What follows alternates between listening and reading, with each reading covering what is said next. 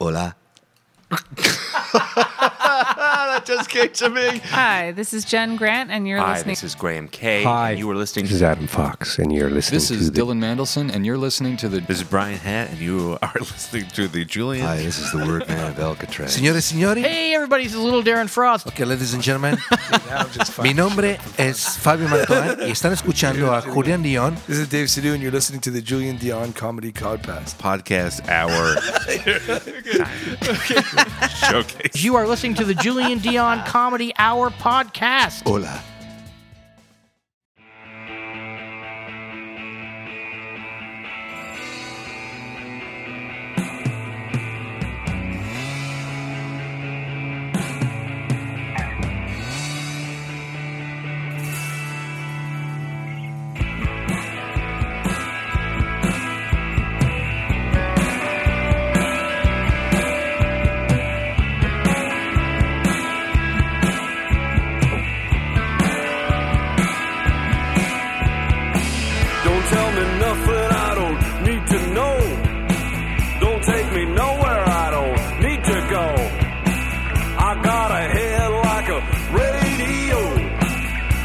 A beautiful waste of time. A waste of time. A beautiful waste of time. A waste of time. Yes, here we are, episode 20. 20. Holy shit. Episode 20 of the Julian Dion Comedy Hour Podcast, coming at you from Lemon Press Studios in the Distillery District, downtown Toronto. Hi. Oh, here we are, and a good episode we have for you. That's right. Alex Nussbaum, comedian. Very funny comic. I like him. One of my favorites to watch, actually. And if you've been to the Julian Dion Comedy Hour live show, you may have seen him. He's done it a number of times. I think maybe the comic that's done it the most, I believe, other than myself, of course, and Jen Grant. I think Alex might have that title. I'll do the math and get back to you on that, but good comic. We had a really, really good chat. It's one of my favorite interviews we've done, too. So there. Take that. Put that in your habadoodle and hock and douche. So how you doing today? Thanks for listening always. I appreciate it. You've been with me, some of you, since episode 1 or 20 episodes in. That means 10 weeks in. 2 weeks, 2 episodes a week. And we're moving right along. It's been good so far. Good numbers, good feedback, good emails, good segments. A few different segments coming up for you, too. A few new ones. I'm off to Ottawa to record some segment action, which you will enjoy. I'll tell you what you enjoy. Yeah. Okay? I felt like there was something else I wanted to mention off the top, but again, this episode, my notes elude me here. What do we got? Okay, done that, did that. That's it, I guess. Waste of time. Garage Baby. Go to garagebaby.bandcamp.com. Also, listen to the end of every episode. This is what I wanted to add. Make sure to not skip to the end, but if you haven't already, all the way to the end, there's a little blooper, a little behind the scenes, little Julian Dion comedy bloopers for you, our scenes behind the. So if you haven't, every episode has them. I think with the exception of 1 or 2, but go back and listen to, you don't have to listen to the whole thing, just go check out an episode, skip all the way to the end, and get a little taste of what it's like here at Lemon Press Studios. I guess. I don't know. I don't sees a notesies.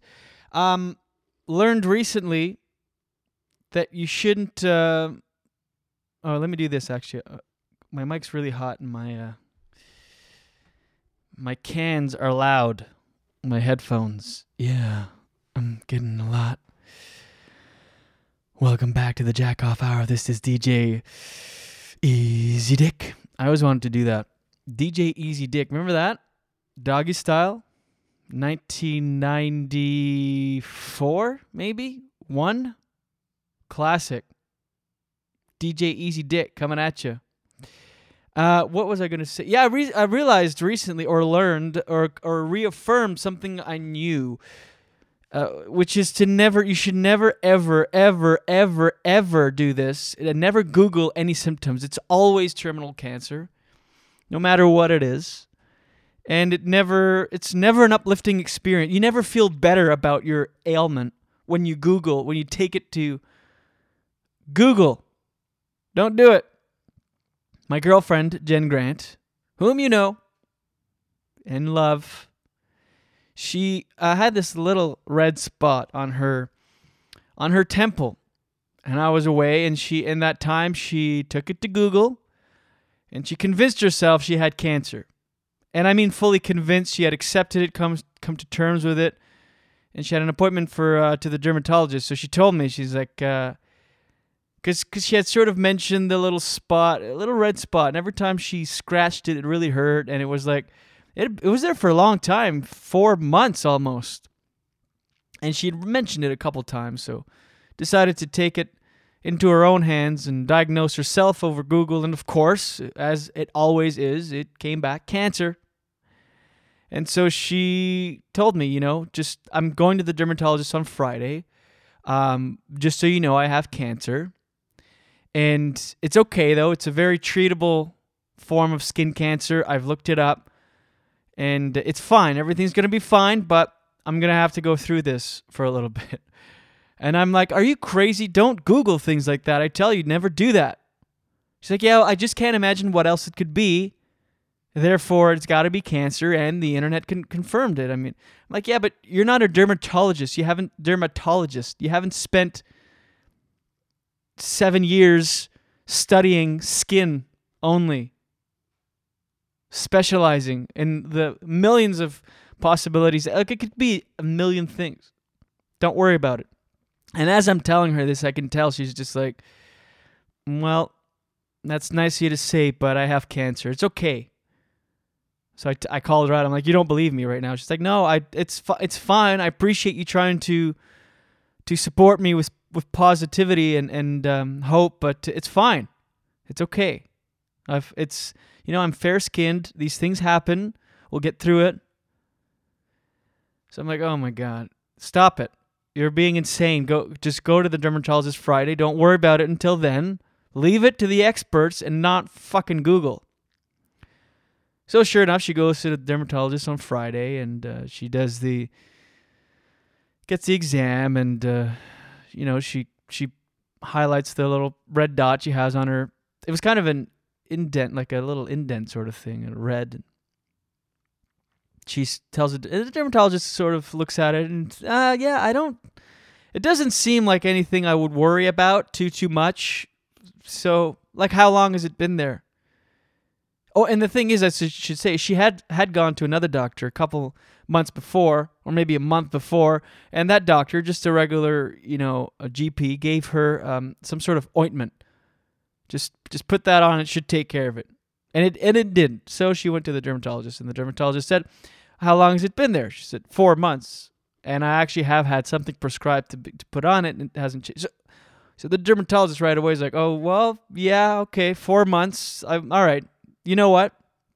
Let's do this right now. I'm going to take it off. Little incision, little 1 or 2 stitch incision, nothing major. I'll just send it off, better safe than sorry, and just to rule it out, just to make you feel better, to make sure it's all good." So right then and there in the office, she gets a little incision, gets the red dot taken care of, it's gone, and now she's waiting for confirmation that it's cancer. Yeah, this dermatologist obviously didn't know. So it's definitely cancer. It's fine, though. When it comes back, I'll just go into treatment right away. Anyway, a week later, gets the result. A zit. A pimple. That's right, a dried up... Sure, sometimes these things can stick around, I guess. It was more of like a scarring of a pimple, kind of. But that was officially the only person that I know to get zits surgically removed. Jen Grant. So there's a lesson for you. Never take to Google any symptoms. All right, let's get to my guest today. We had a great chat. Talked a little bit about comedy, about napping, about business, the business side versus the art side, or how to make those two harmonious and not necessarily take one away from the other. Anyway, you're going to enjoy it quite a bit. Enjoy my chat now with Mr. Oh, first, let me do this before I get into the chat. Quick ad. This episode of the Julian Dion Comedy Hour. Thank you for humoring me. Wait, thanks for listening through this ad. We'll get to my guests in a second. This episode 20 with my guest Alex Nussbaum, that's right, is brought to you once again, listeners, to buy Echo One Photography.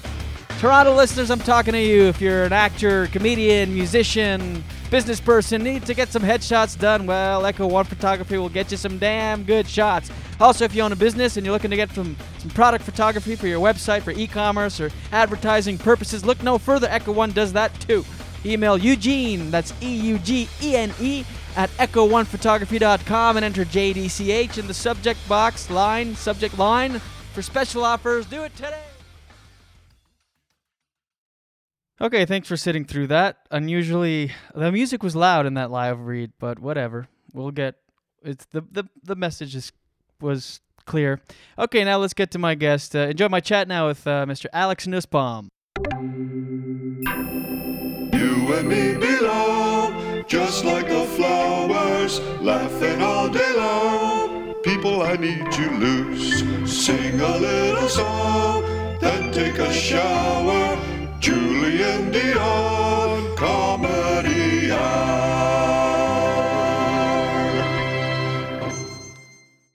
I like pho. That was good in the winter. Big bowl of pho. It's the Vietnamese soup. Yeah, you know it. The brothy, it's got the meat, it's got the noodles, some coriander, some bean sprouts. It's got all kinds of stuff, sure. It's a delicacy. Pho. Of course, I was told that it's pronounced fa. It's like whenever somebody tells me something like that, I'm like, oh, thanks for correcting me. That's my favorite. Nothing finer on God's green earth than being told the thing that I accepted to be true isn't, making me feel ignorant and out of touch. You're providing a service. It's like, oh, well, I guess it's fa now. So I guess I gotta just go fuck myself. The problem is, none of my friends know what I'm talking about. I'm like, hey, you want to go for a bowl of pho? Pho, I'm talking about pho. We have to call it pho now. I don't know. It's like, is it bruschetta or bruschetta? I don't know. I gotta sound either wrong or pretentious. That's my choice. It is a wonderful soup, though, the pho. I just like to just sidle up next to a big bowl of pho. And it is a big bowl. Never before did I realize that I wanted my soup to be served in a wash basin, but the Vietnamese are generous. Oh, I considered it a challenge to consume that much hot, savory fluid in one sitting. Thanks for that pho. Yeah, and I sweat a lot, too. It's a good thing it's a salty broth, because I need to replenish my electrolytes. I just invite it into my body like a warm Vietnamese Gatorade. Pho. All right, and that, of course, is my guest that sits in Lemon Press Studios across from me today. He is a voice actor and comedian, successful comedian. He's a workhorse. He's got the work ethic of a horse, is what I mean by that, I guess. Let's go through his bio a little bit. He has a Comedy Now special that came out on the Comedy Network a few years ago. He's recorded a gala at the prestigious Just for Laughs Comedy Festival in Montreal. He was nominated for a Canadian Comedy Award for Best Male Stand-Up, and he was chosen as Best Comedy Show of the Year by Now Magazine here in Toronto. You can hear him on XM Sirius Radio quite often, actually. He's in heavy rotation. He's seen some success on that side, which we'll get into in a little bit. And what else can I say about this guy? He has 2 albums out there available. He's got his first album, Absolutely Free, and his most recent that he's currently or just finished touring and promoting, A Number of Bits. So look for those on iTunes. Yeah, Amazon, Google Play, whatever it is. Any of it. Just Google A Number of Bits. And also, aside from all that, he's also mounted a one-man show at the Toronto Fringe, a handbook to the future, a brave new warrior, as in worrywart. It reads better. And that was chosen by Patron's Pick. That was a Patron's Pick. Alex Nussbaum sits in Lemon Press Studios. Hey, buddy, how you doing? I'm good. Thanks for doing this. Oh, thanks for having. All right, let's talk. Let's go back a little bit. Let's start. Where are you from originally? Toronto. Oh, you're from Toronto. Yeah. Born and raised. Yeah. And you started comedy, I'm going to guess, 14 years ago. Oh, it feels like it. I was, originally started in 96.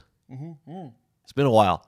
I sort of started slow, and then like a couple years ago, I sort of wasn't doing stand for a bit. So it almost feels like it was 14 years. Right. But yeah, like I started just in the mid 90s. Yeah, like 18 years ago, something like that. Crazy.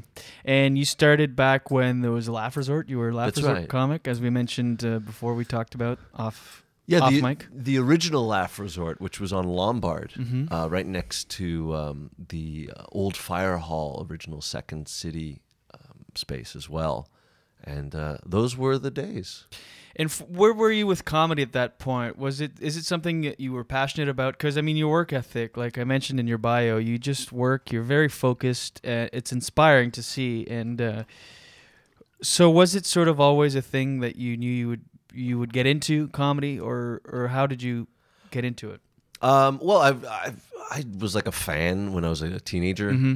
I sort of discovered live comedy when I was a teen, like 16 or something like that, and went to the comedy clubs and improv and like checked out as much as I could see. And I mean, back then that was back in the comedy boom. I look back then and I think if I had more guts as a teenager, I could have started then, and it would have been right in the middle of like when everybody was getting work.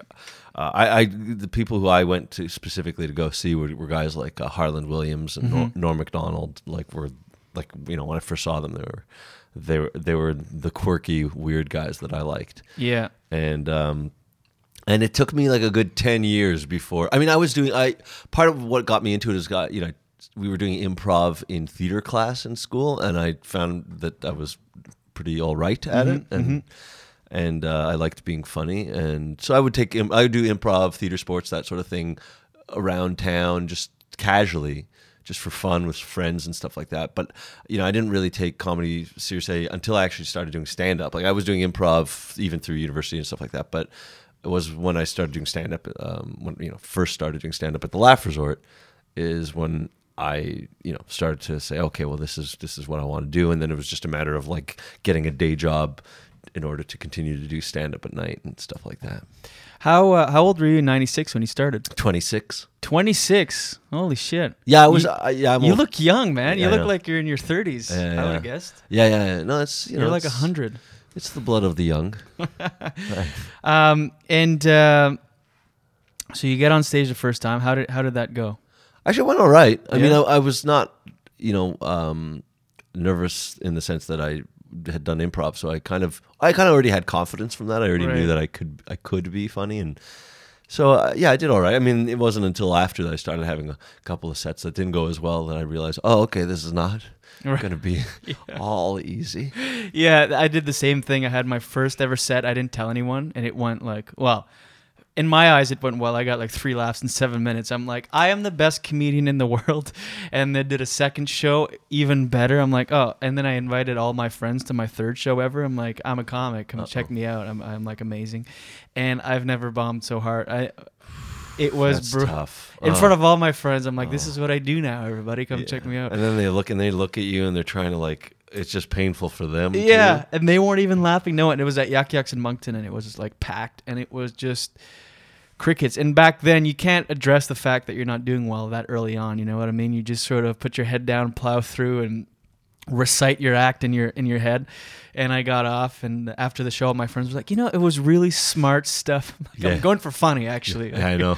I've gotten that too, where like people say that, oh, that's smart. And I'm like, don't, please don't compliment me in that way. I mean, that's just. I hope that's just kind of. It happens to be smart, right? Yeah, if it's funny, but yeah, it happens to be smart. But it's when they go to, it's really interesting what you're talking about. Yeah. Because it's really smart. I could see why. Like the audience didn't quite get it because I was like, oh, well, that's not really. I mean, granted, yes, they were dumb, but. Right. And so for you, was it something like you kind of? So you had the improv, you were a fan of stand-up. Did you just feel like kind of maybe that someday you'd wake up and feel ready to do stand-up? Like, how did you motivate yourself to get up on stage the first time at 26 years old? Well, it was actually, it was kind of, me and a friend who was doing stand-up, I started doing improv, and then, he was saying that he was going to do stand-up. And it was the time that I finally finished all my post-secondary education because I went to university and then wanted to figure out what job I was going to get because an English degree was that was probably more for my mom than for me. Right. And then I went to Sheridan College for animation. And I finally, 26 was when I graduated and started working. And so that was kind of like, my friend was going to do stand-up. I was like, yeah, I'm going to pick a date and do stand-up too. Mm-hmm. And that was like kind of at the point where there was no excuses and it's time to start. You need that. Yeah. You really need that to get into it because it's such a terrifying thing. I was the same. I was like a fan of it. I knew I kind of wanted to do it always from a young age. It took until I was 23 and I had to be forced into it because I felt like, other people ask you, or you talk about comedians or you talk about comedy to other comics, and you're like, "Oh no, I've been writing for years." It's like, yeah, that means nothing. It doesn't mean anything. And I just felt like I would wake up ready one day, like, "Oh yeah, I can do this." But that never happens. You're always going to be scared shitless of your first time. What was the day job when you started? Oh, I was working at Nelvana Animation, designing characters and props and locations to be sent overseas to be animated. Oh, cool. Yeah. So a real day job. Drawing for a living. I mean, that was the thing. I was thinking, like, as I was avoiding going into show business specifically, I was thinking of, like, what can I do that's creative to make money while I'm waiting to do this thing. So, instead of, like, getting a job and then just doing it entirely, I was sort of thinking more in a bourgeois way. Mm-hmm. But, it was fine, at first, but eventually everything turns into a job. It doesn't matter whether... It doesn't matter how exciting it sounds to be drawing Miss Frizzle in Magic School Bus. It's eventually becomes a job. But I think it is important to take that angle and because people just say follow your dreams blindly and the money will come. Well, that can lead to some irresponsible choices sometimes that people don't think. And then you find there's so many like creative people with like bad credit and this kind of thing.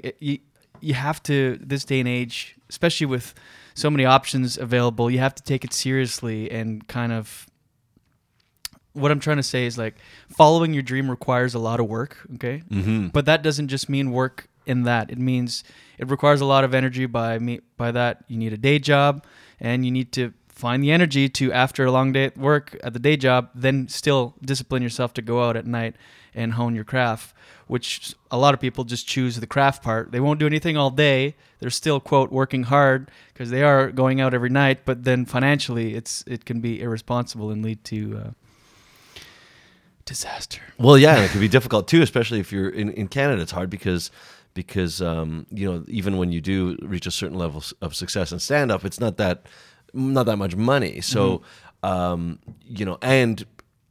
if you want to go further and kind of get beyond whatever level you can get to here, and if you might be one of the few that manages to get some Canadian sitcom, but if you aren't, and you want to go to the States or something like that, you're gonna have to have some money saved up. So that's right.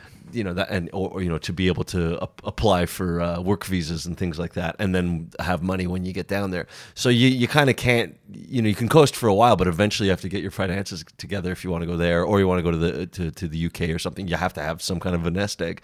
So yeah, it's not a bad idea to to have a day job and work yourself a little harder. And you know what? That's what naps are for. I found like when I was working during the day, I'd come home and I'd just be exhausted. The last thing I wanted to do was go, like anybody with an office job, you want to go home and watch TV and veg. Yeah. And that's all I want to do. But I discovered the power of power naps. Yeah. Oh man, that makes all the difference. Just 20 minutes, and it was like, and I didn't even realize. It's funny because when I talk to people, I'm like a proselytizer of napping, because I find like people will often say like, oh, like I can't do that, I can't nap. And then I found like a book on tape. This was when I was listening to books on tape while drawing at work. I found out like there's a book called Power Napping or something like that. I got it at the library, and it talked about like what you do to train yourself to nap. Right. Because I felt the same way. I just thought, well, I can't sleep. I mean, I can lie down. And apparently what happens is that if you lie down, your body relaxes. Even if you lie down for 20 minutes because you want to do like a 20-minute nap, even if you lie down and you don't sleep, you're training your body to relax, and you will relax to some extent, even if you don't nap for the 20 minutes. So the next time you do it, you'll relax more, and eventually you'll just start to fall asleep. After you do it for a while, and that's what happened to me. And I'd start to fall asleep. And it's funny because it was almost like I was getting, belts in, Right. Martial art. Yeah. It was sort of like I started with, okay, now I can nap for 20 minutes. And you don't want to do more than 20 minutes. That's the other thing it taught, was about the whole idea of REM sleep, that if you go into REM sleep, you're fucked. Yeah, because then when you wake up, and you wake up in the middle of a REM cycle, you'll wake up groggy. Whereas if you wake up before the REM cycle, or if you do like an hour and a half and you go through a full REM cycle, you'll wake up. And that's the thing, is a lot of people will say, oh, I can't nap because when I wake up I'm too tired. And that's not really true, because as long as you don't go into a REM cycle, you'll wake up and you might be a bit groggy for about 5 minutes. But then after that, when I would do this, I'd feel refreshed. It would be like, oh, it's like a brand new day. And then I'd be happy to go out and do stand up and stuff like that. But then I would then the next thing for me was, well, I can nap if I'm lying down or whatever, but sometimes during work the next day, if I had like a late night, guys would go out to for a coffee break, and I couldn't drink coffee. All that does for me, that's like cocaine. It's like I just spike and then I crash, and I feel all sketchy and my gut rot and all that kind of. So I was like, if only I could just nap during the day, but there's nowhere to lie down. Eventually, I got to the point where I could nap sitting. Oh yeah. And it was like that's like the black belt of napping. Yeah, well, this is it. I sort of got to that point where I could do it. And I didn't need an alarm to wake me up. I was completely like, I had my own self clock, like internal clock going on, and I shared an office with a friend, and he said, and occasionally, when I feel really tired, I'd say, I'm just gonna be lights out for a bit here. So if you don't mind, just don't say anything to me for the next like 15 minutes. And I would just I just put my head down, not put my head down. I just sit there and just close my eyes, cross arms, close my eyes. Lean back, just lean back. Just just have my head leaning forward slightly, and then I'd fall asleep, and then without any alarm, 15 minutes later, I just kind of just wake back up again, and I'd look, and he's looking at me, he's like, were you asleep? I was like, yeah, that was it. So I became like a Zen master of napping. That's hilarious. I need you to teach me your ways, because I'm one of those people that says I can't nap, only because when I do, for some reason, I wake up in a fit of panic. I don't know what it is. It can be, I just feel, I don't know, I pass out, and even if it's for 20 minutes, I wake up anxious. Yeah, again, though, is that in the book? I don't remember that. But again, it depends. Like, do you do 20 minutes? Mm-hmm. Yeah, and that's what I go for. Because if I go any longer, I mean, when I wake up after 20 minutes and I'm still kind of tired. I mean, I do feel like, I don't know, maybe it turns into anxiety for you, but I do feel like pretty so tired that I really don't want to move forward in my day. But it really is just a matter of just staying up for another couple of minutes, right? And then it goes away. Just pushing through. Yeah, just pushing through. I find that's all it is. I also, I'm all about sleeping. I got like one of these sleep apps on my phone. Have you ever used those? No. Oh yeah, there's technology out there, man. What does a sleep app do? You gotta take advantage. What does it monitor? I love the fact that this is my podcast is turning into like sleep therapy podcast. Maybe someone's listening to this while napping, and it's been with the monologue. It'll be like a half hour at this point. Wake up! Yeah, you're gonna go into REM. Get the hell out of REM! It's like some kind of napping inception. Yeah. Get out of REM! What's a sleep app? Well, there's I don't know.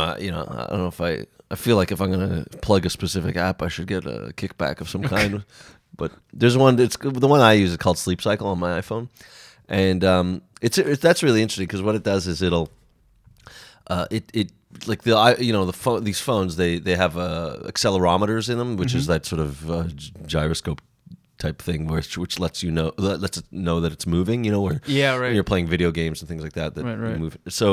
So it can detect movement. The phone can detect movement, and so this app uses that in order to tell whether you're moving in your bed. So you place it at the corner of your bed, and I've used it and it doesn't get knocked off in the corner. So you put it at the corner of your bed, and actually on your bed, on your mattress. Yeah. Oh, okay. Yeah, and then there's even a test in it where actually it's funny. I'll use this because just nothing wrong with having sound effects on. No, please, I encourage it. So I'm gonna put, when you go into the settings or into the instructions, I should say.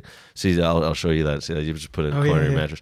You can put this up on your website if you have to for images. But and then you there's like a test you do. You have to have like. I put it in airplane mode, so I don't have. If I have this thing next to my head, I don't want like rays going through my brain, and I don't want any kind of cancer in my sleep. But there's this test that when you put it in the corner of your bed, like you press start test, and then you roll over in your bed just to make sure the placement's okay. So, and it makes this sound whenever you move it, right? Right, so sounds dramatic. I know. Yeah, that's right. It's like a sting. It's like, something's about to happen. Right. A stranger has entered the room. Yeah, right. But it's so this will let you know that it's functioning. It's in the placement is okay. So because it can detect you on your bed. It's like, I don't know if you have one of those fancy mattresses that you can drop a bowling ball and the wine glass still remains unspilled. Right. Maybe it won't work on that. But you put that in the corner. And so it knows that you're moving, and then it creates graphs. This is one of the things that it does. It'll actually create graphs of like every time you're in REM sleep, the graph drops down, showing that you're not moving at all, and also because when you're in REM sleep, your body goes into paralysis. Oh, does it? Yeah. So that's showing you that you're in a REM. That also sounds dramatic. Paralysis. Yeah, exactly. Well, have you ever heard of? See, these are my sleep graphs. That was a good night right there. Yeah. I dropped. But but actually the best graph is one that goes up and down very consistently. Oh yeah. Because that's like a very consistent cycle. So that's actually a really good night's sleep, and it shows you like the percentage. Like I got 84% that night because it's relatively consistent. Like if you get drunk and you sleep, like it's usually like it just drops into REM for a long time. Right. Yeah, and you don't wait. Even though you're in REM, you're not cycling. So that's why you wake up groggy, because you actually don't have a proper comfortable sleep. But anyway, but what's cool about this, and I was just going to say, by the way, about sleep paralysis. What is that called? Is that what it's called? Sleep paralysis. It's when you wake up, you're sort of waking up, but your body's still in paralysis. It's the worst feeling in the world. I've had it. It's very creepy. I don't think that's ever happened to me. Yeah, because you're sort of like in this half dream state, but you feel like you're awake, but you can't move. Mm-hmm. And this is like a lot of in past mythologies came out of this. Like the succubus apparently came from this. Succubus is known as this demon that sits on your chest, right, sucking the life out of you while you're sleeping. And apparently that came from that, because you feel like you can't move, right? But you're still kind of awake. It's it's not pleasant. But yeah, so that's what happened. REM sleep kind of puts you in. That's when I guess the glitch happens, when you're in REM but you're also awake. Anyway, so what happens is with this graph goes up and down, up and down, and so the practical application of this app is that the alarm is set. You give it like about a half-hour range, and so when you come out of a REM cycle, that's when it wakes you up. Is when you're out of a REM cycle. And it's a great way to wake up. Like I've used this thing where you hear, and it's got a nice hearing. I'll play one of these alarms. It's totally like a. And are you finding it actually helps? Oh yeah. Yeah? Oh yeah, because you wake up, because instead of waking up with an alarm going off in the middle of a dream, jarring you out. Yeah, you actually by the time the alarm wakes up, it almost feels like you're already kind of awake. So it's it's not as jarring a way to wake up. And like my alarm sounds like this. Here we go. Let's see what this is.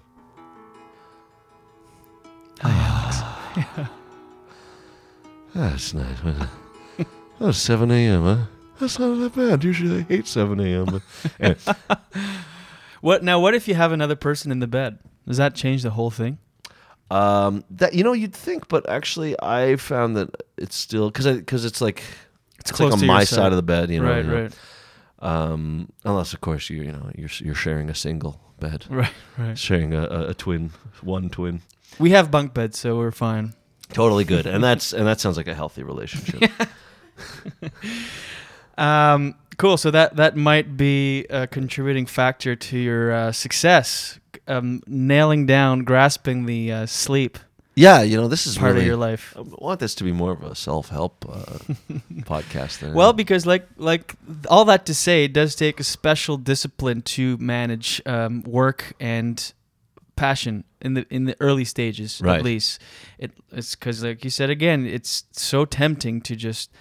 Because all the intention is there. Uh-huh. I'm going to work a day job and go do comedy at night. Mm-hmm. But try to actually pull that off. It requires a special amount of energy to actually, okay, I'm going to do this during the day and force myself to fucking go out at night. It's really hard. It takes a special kind of person to do it. Yeah, no, I mean, it was, especially when you kind of want to hang out a little bit late and stuff like that. And the next day is tough. Mm-hmm. Yeah. And then you have to do it again over and over. Yeah. Because you have to go out all the time. Describe a little bit what the comedy scene was like in Toronto in the mid-90s. Like, who was around and what kind, like, how much stage time were you getting? Like, were you getting up much? Not a ton. I mean, it was one of those things where I was like, I didn't get chosen by the larger corporation of comedy in Canada, so I didn't get a chance to do a lot, get on a lot of stages and tour a lot early in my career. I was sort of mostly doing Laugh Resort, like I do it like every weekend, but it's only like 10-minute spots, or and I do some shows around town. And to be honest, like I didn't quite get. I mean, part of even just starting to do stand up, I realized after the fact. I thought, oh yeah, I'll do stand up eventually. I didn't really think in terms of like. I had no sense of show business, and I didn't really, I think, research it well enough. And so I kind of just assumed, oh yeah, I'll just do stand-up in my 20s, and it'll be fun, because that's stand-ups are usually in their 20s. Like, I didn't think like, oh no, you want to be like, if you have 10 years and then you're in your 20s, then you're going to be ahead of the game. Right. I didn't even think of that.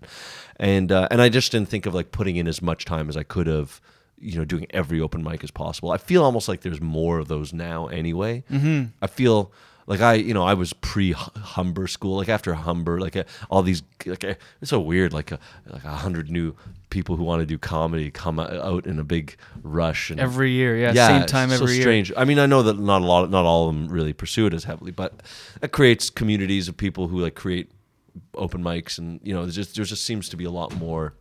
There's a ton in the city. Yeah, it's there's crazy. more available to do now than I think there was when I started. In terms of like, and also, I forgot to mention too that when I started, and I was hanging out at the Laugh Resort, it was a time where the guys that I saw, kind of around the time that I started, or when I was still checking out stand up, who performed at the Laugh Resort were Brent Butt and Tim Steves and what do you call it? Mark Farrell and like a lot of the best Canadian comics, right?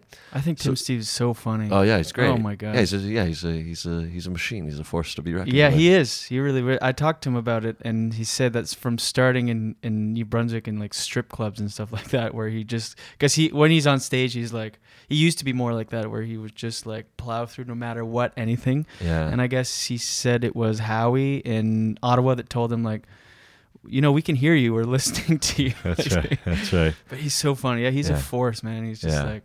Yeah, he's great because he's got the energy, but he's a great writer too. Mm-hmm. Yeah. And he writes for Rick Mercer. Might as well give him a plug too. And then they would also bring up guys from New York. So at the time, the guys that were sort of the hot guys in New York would come up. So it would be like Todd Barry, Louis C.K., Mark Maron were the guys that I'd see do that club. Cool. So yeah, it was kind of cool to see them back in their heyday doing smaller club sets and things like that. Yeah. So when I was doing comedy, like I about 2 years in, I won the Laugh Resort competition, the funniest person with a day job competition, and that's what kind of pushed me into becoming a pro, and so that and then I sort of worked my way up and started doing headlining other clubs in different parts of the country here and there, but I wasn't as like it wasn't until later on that I got some TV, and then I joined Yuck Yucks, and I toured with them a bit, and that kind of thing. But so it was a bit of a slow kind of go. I wasn't like as intensely into it right off the get go. Well, it's great to see now that you're 18 years in, and on any given night you go to an open mic. There's Alex Nussbaum. I mean, you're still working away. I feel like you respect the craft a lot, and you're very dedicated to writing new material and churning out a body of work that is. That's what I like from like my favorite comics. I like to see is like just they go out and work all the time. Mm-hmm. When did you reach the crossroad to, like you said, you turned pro? Define that a little bit. And when did you reach the crossroad in your life where you had to choose between, okay, now that I've been managing both a day job and comedy's kind of taking over a little bit. When do you make that decision to dedicate everything to comedy? Well, for me, it was. I had kind of went through a big life change at 30, where like I separated from my wife, and I. Oh, so you were married? Yeah. Oh, no way. Yeah. How many years? 6.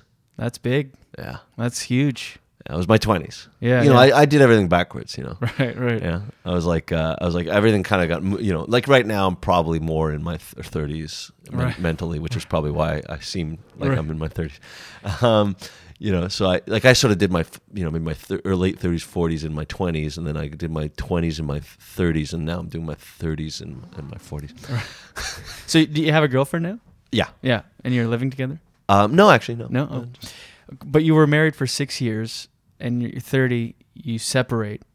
Yeah. Well, and also like I was starting to, I was headlining by that time, but I wasn't. But I wasn't really like still fully focused because I had the day job and all that, and at that point I had the opportunity. I said, okay, well, I'm this is a life change, and I went freelance with my, drawing for a living, so I could do that freelance whenever things came up, and I was making enough money off stand up and doing commercials and things like that. And then I have a friend who was an animation writer, and I started writing things with him, and then I got enough experience that I started doing it on my own.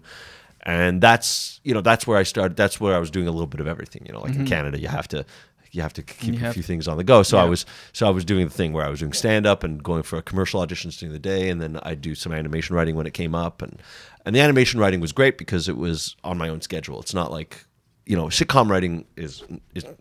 What did you get that? I just rubbed the mic a little bit like that. Is that okay? Can I do it? That's nice. Sorry, I got a bit of an itchy mic here. Yeah. Okay, that's better. Yeah, so it was the idea of doing writing for animation, maybe not as cool as writing for live action sitcoms, but it also means you have flexibility, whereas a sitcom requires you to be in the room every day, a certain amount of time. It kind of takes up your life. It's really hard to do stand-up and things when you're doing that. And also it's portable. So, at some point I was doing that consistently enough that I just went, oh, okay, you know what? Why don't I just do this from another city? Let's try LA. And so I was able to go down there and just make a living doing, which is kind of ironic because when I was in LA, when I first started there, I was writing for shows in Canada. So I was making my living from Canada while I was living down there. And then eventually my work visa ran out. But by that time I'd also been doing like some commercials and voice work down there. And so I was starting to get some momentum, but then I had to come back. And then these royalties came up, where now I'm making most of my living from the States as I live in Canada. So it's just everything's always flipping and flopping with me. Everything's always backwards. Right. I see what you're saying. Yeah, right. So you're in LA. That's when you separated from your wife that you went down to LA, like a little bit after that? No, actually I went down to LA like years after that. Oh, like a while after. Yeah. Okay, so let's talk a little bit about the separation. Like, does that? Oh God! How does that? Like, that's a major life event to go through. Did you take any time off of comedy, or did you use that to fuel your comedy in a way? Sort of used that to fuel. I mean, I was sort of going through like some stuff where I was losing. Like, I kind of I let like how I was doing or how far I was getting in comedy affect me and affect my confidence. So I kind of was like, I need to rebuild myself as well.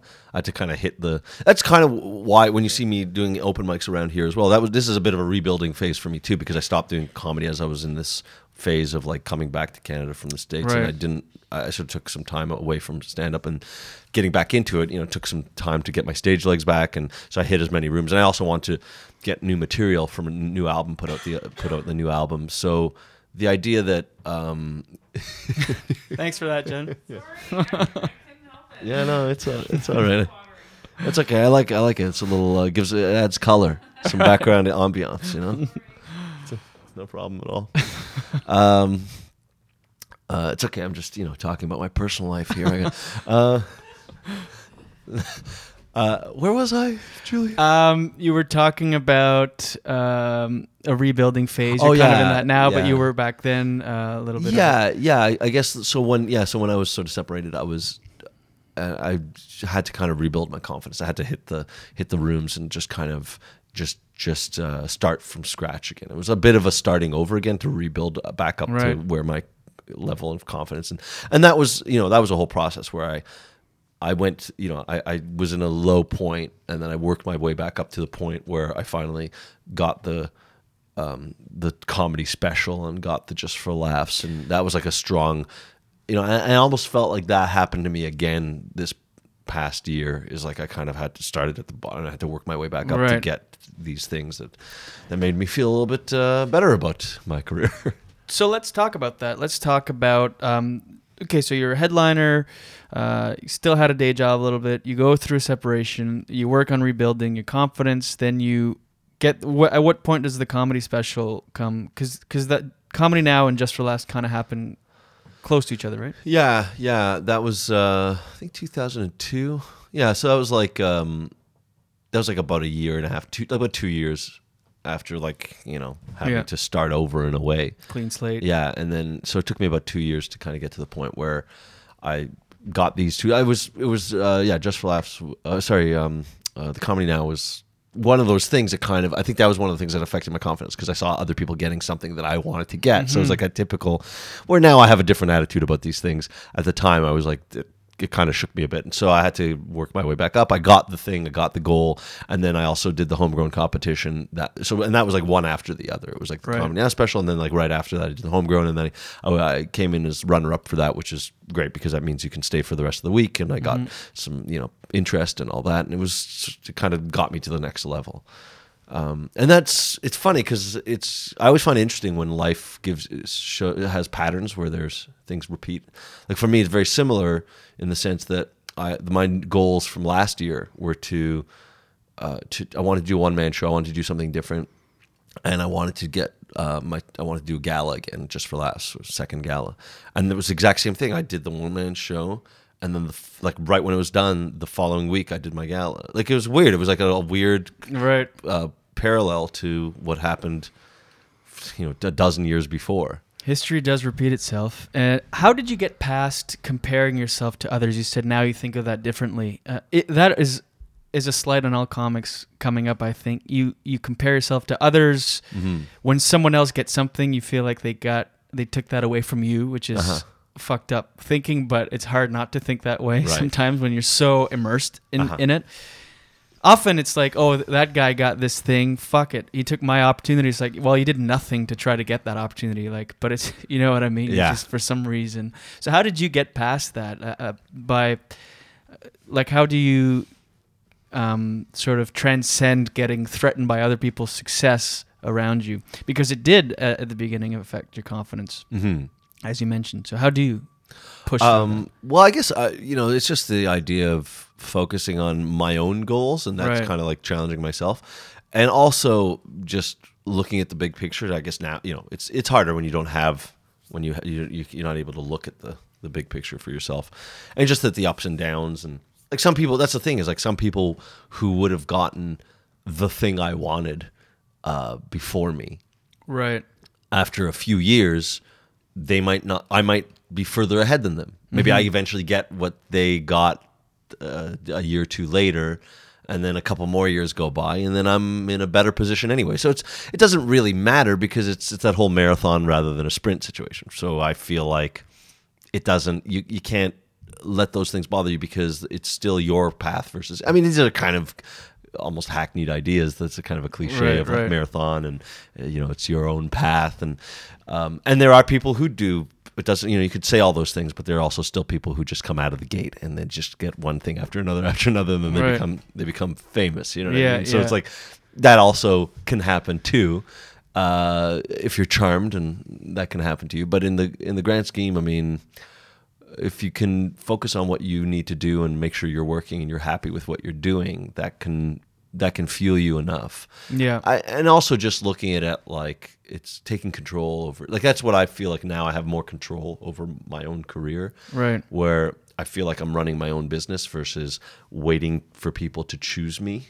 Mm-hmm. I think that's a big part of it, is if you put what you do in the hands of other people's tastes. And that's all it is a lot of the time. I mean, even when I started out, like I wasn't able to do this and I was able to do that just by virtue of the taste of the gatekeepers. One gatekeeper liked what I did, another gatekeeper didn't. Am I better or worse because of it? No, they just have different tastes. They have different sensibilities. Right. So if it can be frustrating. Mm-hmm. Do you want me to eat that mic a little more? A little more. That's right. Perfect. Yeah, it can be frustrating, but you don't know down the road there might be other gatekeepers that can help you out, or whatever. It's just. So is that the difference? Like, what makes it that you're not relying on a gatekeeper's taste when you take your career into your own hands by treating it more like a business? Like, how do you get past those things? Well, I mean, in some cases, like I was just talking to the other night. I was talking to a fellow named Chris Gibbs, who's known for doing like successful one-man shows, because I got a taste of that last year, and that was something I hadn't done ever before. I realized how much control you can have over your career if you do something like that, rather than hoping that a club owner likes your stuff and begging to get on from club to club to club.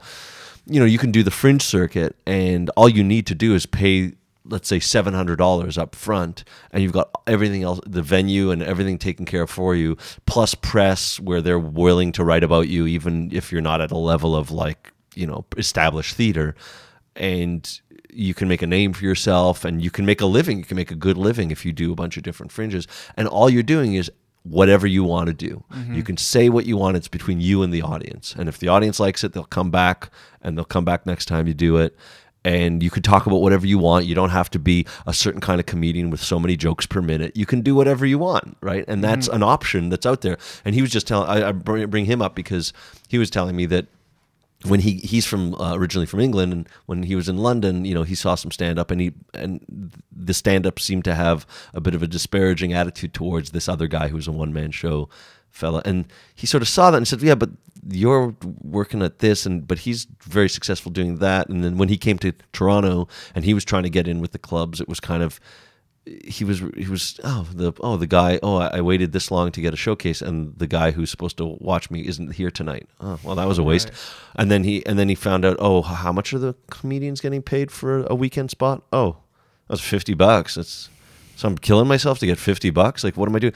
And then he found his own path, and that's kind of the lesson too, right? Is where the obstacles sometimes help you get to a place where you might have advantages that people who go through those obstacles might not have. So it's sometimes that's what's in the way makes you stronger and allows you to have some autonomy over what you're doing. Yeah. So he's an example of a guy who's made a good living doing that, and his act, whether it works or doesn't work in a club, doesn't matter. It's irrelevant. He's doing what he wants to do, and there's an audience that's happy to hear it. I like that you say that because, and that you say things sort of changed your perspective when you started treating your career like a business, because there seems to be a divide, especially early on. Like, younger comics feel like you can't have it both ways. You can't be creative and have a good business mind. I'm of the same mind as you. Treat it like a business. You have to, actually, if you want to make it a career and not have a day job eventually. But a lot of people seem to think if you're good at the business side, it takes away from the art side. And that's a syndrome I find in Canada a lot, where comics in Canada, it's like, fuck that, I'm all about the art. And they're, especially, again, earlier on, until you realize the reality of it, a lot of comics will think, I'm just going to be myself, I'm going to focus on my art and wait for opportunity to fall in my lap. And it often doesn't. And in the States, people get that early on. Comedians, they recognize the template, they get merch, they get comics that maybe shouldn't, arguably, sometimes even work, but they are working because they have that business sense. In Canada, it seems like you're made fun of if you have a business card. People are like, you have a business card, what do you... They'll talk about that for, that's a whole thing. Right. So I like that because you're a good comic, really good comic, and you're constantly working and evolving and working on your art. And your business is not taking anything away from that at all. You're creating huge amounts of material, you're churning it out. So it's refreshing to see someone that can actually, do both and lay that myth to rest. Do you find any truth in that, in what I'm saying? Like, well, I mean, I'm guilty of it myself. When I started out, my whole attitude was, I'll just do my thing, I'll be funny, and the rest will follow because I'm just going to be great. It's not enough anymore. Well, yeah, that's the thing too. Even back when I started, there was the glimmer of that possibility. Although that really, realistically, for the most part, a lot of the opportunities were ending by that time. You know what I mean? It was pretty much the boom ended in the early to mid 90s, maybe something like that. And by the time I got to a level where I was ready for some opportunity, this is where you start hearing the older comics saying, yeah, just for laughs, that used to be where it's, they'd hand you a development deal for 500, a holding deal for 500 grand, and those days are over. Like, so I kind of heard the typical, post baby boomer sort of, it used to be a lot better with everything back in my day. Yeah. We hate you greedy bastards. But I'm not business minded at all. And even when I talk about the business, it's sort of like at whatever level I can. I'm not, when I think of a guy like Jerry D as a guy who's a more, I feel like a businessman first. I mean, yeah, maybe comparatively, but you are a business mind. I mean, if you totally are. Especially compared. Yeah. Yeah, that's the thing is... you have a website. Yeah, right. No, updated. The thing is, though, it's like... You have two albums. When I say that I'm not, naturally a businessman, I think if you compare me to people who are starting a small business, right. they're much more organized in that way. If you're comparing me to other comics, I think that's, that's... that's not. It doesn't really have to. You're comparing somebody. It's like. Well, you're like an Olympic level walker. Well, no, you're comparing me to a 1-year-old. It's like, it's like if you're people who can't even walk. Well, it's because some newer comics listen to this, so it is good to know. To have an edge in this business, just sharpen your business sense. It's not really, like I say, I'm not really. It's just, all it is just. Being available, and a lot of it too. I got a lot of what I got from asking. That's the other thing too. Is I think at first I was waiting to be given things, and then I realized, well, I don't have time to wait here. I want to get these, and being a bit of a squeaky wheel can help. Not too much, but just politely squeaky. But that's such a simple thought, but so few do that. Yeah. I'm amazed. I'm amazed that when there are, I feel like I will at least take, I don't necessarily, I'm not as driven or proactive on the business side as I'd like to be. But if there's an opportunity that already exists with something that I already kind of have, then yeah, I'll be open to it because I want to be able to pay rent so I can continue to do what I want to do. I'm amazed when I hear comics like, oh yeah, I gotta, either what do you say, build a website. I'm amazed when I've heard comics who still don't have a website or have some way of contacting them online other than Facebook, maybe. Right. Or the fact that they're like, oh yeah, I should make a CD, because having for the last couple of years, everybody has heard about the fact that you can make royalties off of satellite radio and stuff, and that they still I got to do that. I'm like, well, what else are you doing? You already have the material. It's literally just organized, calling up a guy to set up. You don't have to do anything. He'll set up the recording. Yeah, you pay him, but it's an investment. You'll make your money back many times over. Just get them to record it. And then even people who have CDs, oh yeah, I gotta send that. And then people who have the CDs that are playing, they're like, yeah, I gotta sign up for those royalties. I'm like, what else are you doing with your time?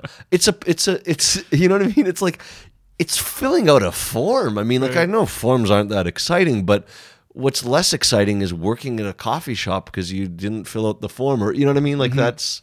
Let's talk about that. Amazed by that. You've seen a lot of success with royalties and your comedy being played on satellite radio. How did you find out about that initially? That was weird. I just sent my album to, I think it was XM. It was before they even merged together. Yeah, and that was like in 2007. I mean, as it is, I tended towards being more physical as a comic when I was younger. I tended to be more like I like the idea of being visual, and then I was gonna tour out west for the first time, and a lot of comics were saying, "Oh, you want to have something to sell." So it just goes to show that I'm not that business minded. I had other comics tell me to have some merch, which you were saying like that's a very Americans are on that immediately. Well, they don't have health care, so you know they have to make sure that they can cover their bills. But I made that CD specifically, so I had to actually start thinking in terms of writing jokes that are not visual. So that was a new thing. So I spent time doing that, and then eventually had enough that I recorded my album. And when I recorded it, I even added like some audio sketches that I did because a friend of mine, he helped me do it, and we used some studio time to do that. And I didn't sell that many. I made I still have boxes of these CDs. Right? How many did you like? I got like 1,000. That's aggressive for first order. Well, I don't know. I was just sort of like, yeah, you know, just make them. You know, they still sell, whatever. I don't know. I had no sense. Again, I'm not, I tell you, I'm not, you call me business minded. A lot of it's trial and error. And then this I find kind of funny. Like my intent wasn't to give it to satellite radio. I was just thinking, I got the CD, I might as well get it out there and, you know, get some airplay in the States and all that sort of thing. And then it wasn't until 2 years later that I'm reading on a comedy blog that there's this service called Sound Exchange that is run by the Library of Congress that collects royalties for all digital media, which includes web streaming and, you know, so it's like Pandora, whatever, but also satellite radio, which actually ends up being the bulk of it because they have subscription fees. You know, everybody gets stuff off from the internet pretty much for free, but satellite radio actually has subscription fees. So I signed up for it, and it was like the process was like you know, some forms that were kind of a drag to fill out. There's a lot of forms, but it's not that much of a drag, so get on it, comics. But it took like 6 months to process. And I was actually in LA at the time, and my writing work kind of dried up a bit, and I was starting to acquire a bit of a line of credit debt. And I was thinking, well, something's got to come soon. I better get like a U.S. national commercial or something, because it's starting to really build up.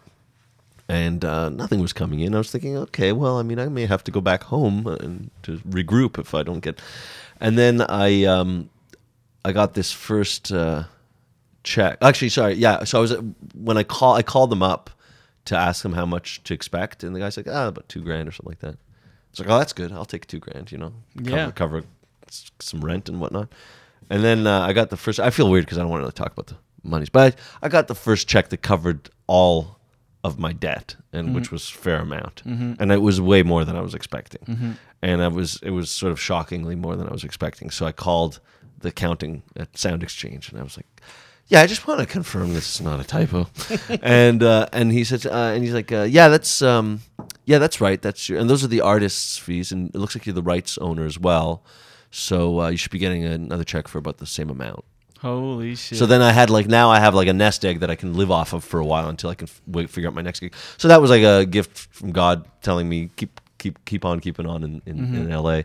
And and then that turned into quarterly checks that just keep coming, and now it's like it's like a living wage. Right. And so everything I make on top of that is just kind of gravy that I can put towards back in the business or savings or whatever. So that is huge. I mean, that's why I recorded my second album. I now look at comedy as not just being, you know, having an act that I can try to get in at clubs, but it's creating content. So that's why I like the idea of going out and working on new material because now I've got a kind of a carrot to help me. Now Totally. So it's a different way of looking at my act. I want to come up with as much new material as possible to keep that going, which is great. I mean, it's great for comedy. It's great. It just didn't exist before. Comedy on the radio for me was the Sunday Funnies for 2 hours where they'd play Cosby and Carlin and stuff like that. Maybe not as much anymore, but So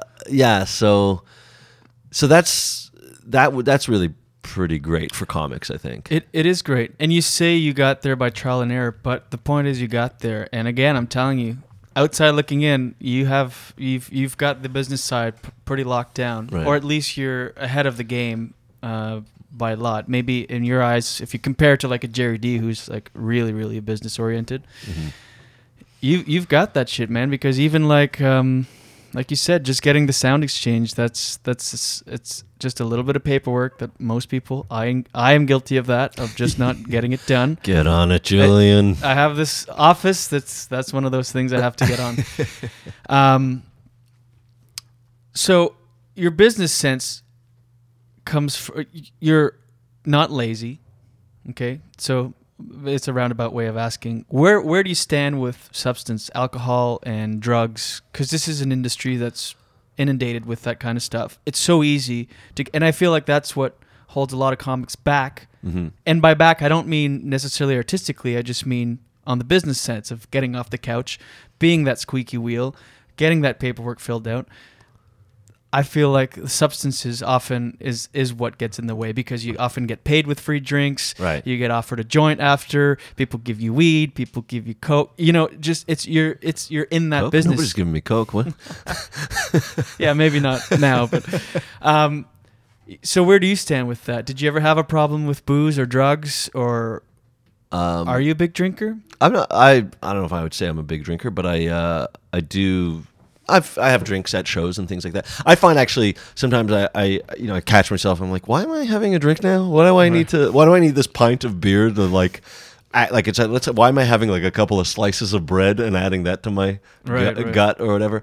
Sometimes I realize, I'm having a drink and it doesn't even do anything for me. Mm-hmm. I don't feel a buzz even, but I'm doing it out of a kind of a boredom. Like sometimes, I feel like before waiting to get on or something like that, I feel like, I get kind of restless. Like I'm not always great at watching like some comics I can watch, or if I'm in the mood, that's cool. But I mean, if you're out every night, some guys I think maybe love comedy. They love to watch everything. But sometimes I just feel like it's something to do. I'll have a drink, or it gets to be this kind of habit. It can be helped. Sometimes I'll just say, I know, I'll just have a glass of water and sip at that instead, and that'll feel like I'm doing something. Yeah. I think that like there have been times where I'd be hanging out. Some comics will hang out more than they should. I've even heard the comics feeling like hanging out. That's that's part of the business. It's you're networking, and it's like, or is it an excuse to be in like partying like you're a teen? Yeah, who are you networking with at an open mic with a bunch of comics? It sort of feels like it's kind of an excuse. I'll sometimes be in that mode or whatever, and probably even more than I should be or something like that. It's not really to the point though where it's really affecting me. But I do see guys that, they treat stand up a little bit like it's a nonstop party, like it's just the hangout. Like that's part of what they love about stand up. But it's like but that's fun as a young man's game, but when you see guys getting older, it starts getting to be like, well, what are you doing? Like, then you're just a drunk. You know what I mean? Yeah. And also with smoking up too. It's like guys that are like chronic or something like that.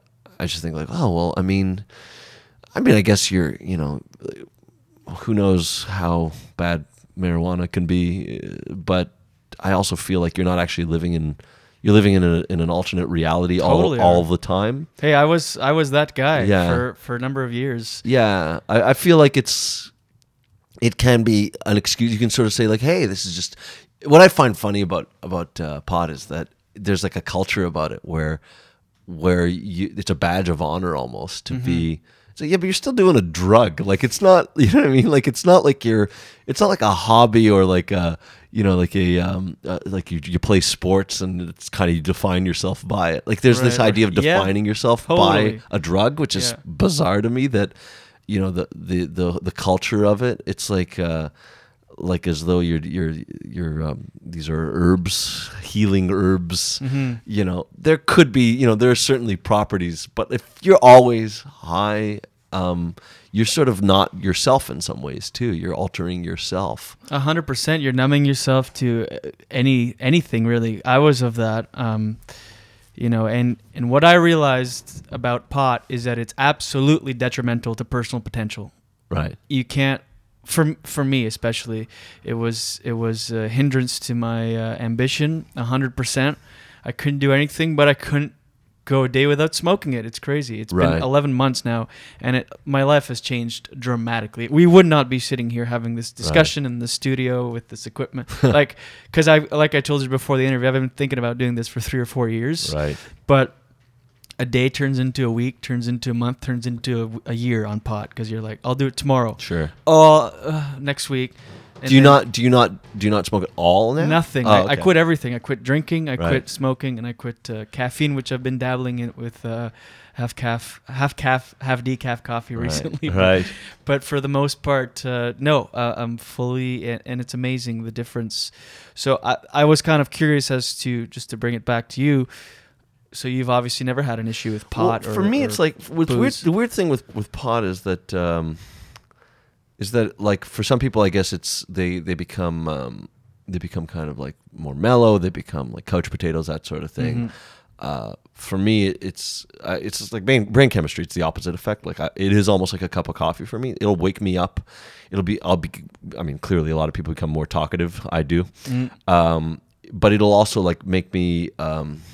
Sometimes when if I'm doing some writing and I'm bored with it, like for some show, I'll sometimes go, oh, maybe I'll have a puff and it'll make it more interesting to me or something like that, right? Which is a crutch that I don't always do, but I mean, I'll admit that I'm guilty of that. But I also feel, or if I do, I can't do it too late because I'll be up until 5 a.m. because it's like coffee to me. So I don't really see it as being something that makes me lazy necessarily. Sometimes it'll make me focus. Sometimes it'll make me unfocused.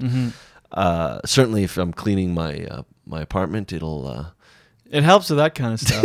I think more interesting. If you can have a relationship with it where you do dabble once in a while, that's great. I mean, because I love pot. That's the problem. I love it too much. Right. But for me, I can't. It's the only substance in the world that I have had no control over. If I have it at home, I can't be one of those guys that has it at home and then, I'll just smoke it at night as a treat. I'll come home. No, it gets me out of bed in the morning. I wake up, oh shit, pot. Yeah. I don't. Yeah. See, the thing is, and I think that's a different personality thing. Because for me, that's not even like when I've tried to do that during the day. It's a different. I actually feel differently. It's like I feel kind of weird. It's a weird feeling. It's not. It's an unsettling kind of. I feel like for whatever reason I feel a little more relaxed if it's after dark. Yeah. During the day, there's something about the sun and how I handle. It's too much stimuli at the same time or something. Because it does sort of like charge me in some ways. Let's get back just a little bit to the comedy discussion. A number of bits recorded last year. Yeah. Last year? Actually, sorry. This year. I'm just saying yeah because I checked my watch because I realized I have about 8 minutes before I have to do something with that. The parking meter? Yeah. Oh, yeah. You'll be good by then. We're going to go for the close. Okay. Let's just talk about, you recorded a number of bits at Yak Yak's downtown here, right? Yeah, it was recorded in, was it April? I think it was April. Yeah, this year. Cool. And success? Yeah, I would say so. It was, I tried to market it. I tried to take advantage of, I think that's one thing that I think is good to do if you're a comic. Anything that you're doing, because the stand-up comedy doesn't sound particularly special to anybody who's writing about things, and the fact that it's always, you're always doing it and you're doing the same jokes and adding new ones. It's kind of never has a finality to it. So I like the idea of like if you have an album and you're putting on an album, that's a good way to take advantage of that to get yourself out there. Like because I was gone from Toronto for a while, not a lot of people, or there's some people who've never heard of me because they started doing stand-up after I'd already left or something like that, or they checked, or they're fans of stand-up or whatever. So I wanted to use that to take advantage of it, to put it out there, have a decent looking album cover, get that out there, put posters up, and do I was able to have a release party during North by Northeast, and I kind of used that to kind of up the profile of the release. And get press for it and all that sort of thing. And so, I would say it's a success in that sense. And, it's on satellite radio. I did a run of, CDs. People don't buy them as much. I have download stickers and things like that. But I did a run of CDs because people like to buy them after shows and stuff. And I did a tour across Canada and sold the new CDs after the shows and got some press to write reviews, and it's all been positive, and it's been really nice that way. 100 CDs. I made a run of 100. Not 1,000 this time. And I sold them all. I just came back from Halifax and St. John's, and I sold the last of them. That's great. Yeah, so maybe I'll do another 100 run. Sold out. Success. And we touched on this a little bit earlier. You spent some time in LA a few years back on a work visa, and now you're working at getting your green card. So that's the plan, to go down in LA and? Yeah, I mean, that's just I was gaining momentum, and things were doing all right. I didn't leave because I ran out of opportunities. I just had the green card didn't go through the first time, so I just got approved now after. Like I say, doing some new things. And so you did get the green card? Yeah. So you're approved? Yeah, it's a matter of just going through the process to actually get it. So. Oh, amazing. Yeah. Congrats. That's huge. Thanks. And so you're going to move down to LA, and will you keep a place here? Will you do the I think I will divide my time a little more. One thing I learned in this process is I kind of completely didn't really keep connected with Canada, and there's still opportunities here that I could continue to pursue. Yeah, of course. It's easy to sort of fall behind here if you're too focused down there. That's right. You do kind of like a day job and force yourself to go out at night. Right. You kind of, if you're all in LA, you kind of have to force yourself a little bit to do things in Canada. Because you can get opportunity here, and just for laughs, stuff like that. Just keep sort of doing that thing at the same time. Yeah, so I'm going to be a lot better with that. Great. And when do you foresee moving down there? Well, I mean, I don't want to jinx anything, but I'm hoping by February because, cool. February, it's winter in Toronto. It's the fucking winter in Toronto. It's the very worst. And apparently we've got another bad one, another... T-Rex, they're calling it. T-Rex of a winter. Oh, it's a T-Rex vortex? T-Rex vortex. Really, yeah? Yeah. So it's so as long, does that mean that it doesn't notice you if you don't move? Yeah, it has a really short arms. If you don't leave your house, you're okay with it. Yeah. I would like to just avoid that because I mean I don't mind winter up until it gets to the point when you hit February, you're like, I just can't take this anymore. Yeah. So. Cool. Well, listen, I'll let you be on your way. Anything you want to plug? For, of course, a number of bits available on Amazon and iTunes and alexnussbaum.com. Yeah, and Twitter at Alex Nussbaum. And Nussbaum. Thank you. Alex, silent K-A-L-E-X. No! I'll edit that out. Alex Nussbaum, A-L-E-X. Nussbaum on Twitter and .com and all that good stuff. Thanks for doing it. Anything else you want to add? I really like you. And I like you. Thanks, buddy, and watch your head. Thanks, Julian. And there it is, episode number 20 is in the books. 20 episodes deep, everybody. We're doing this. Thanks to my guest, Alex Nussbaum, for dropping by. That was a good chat.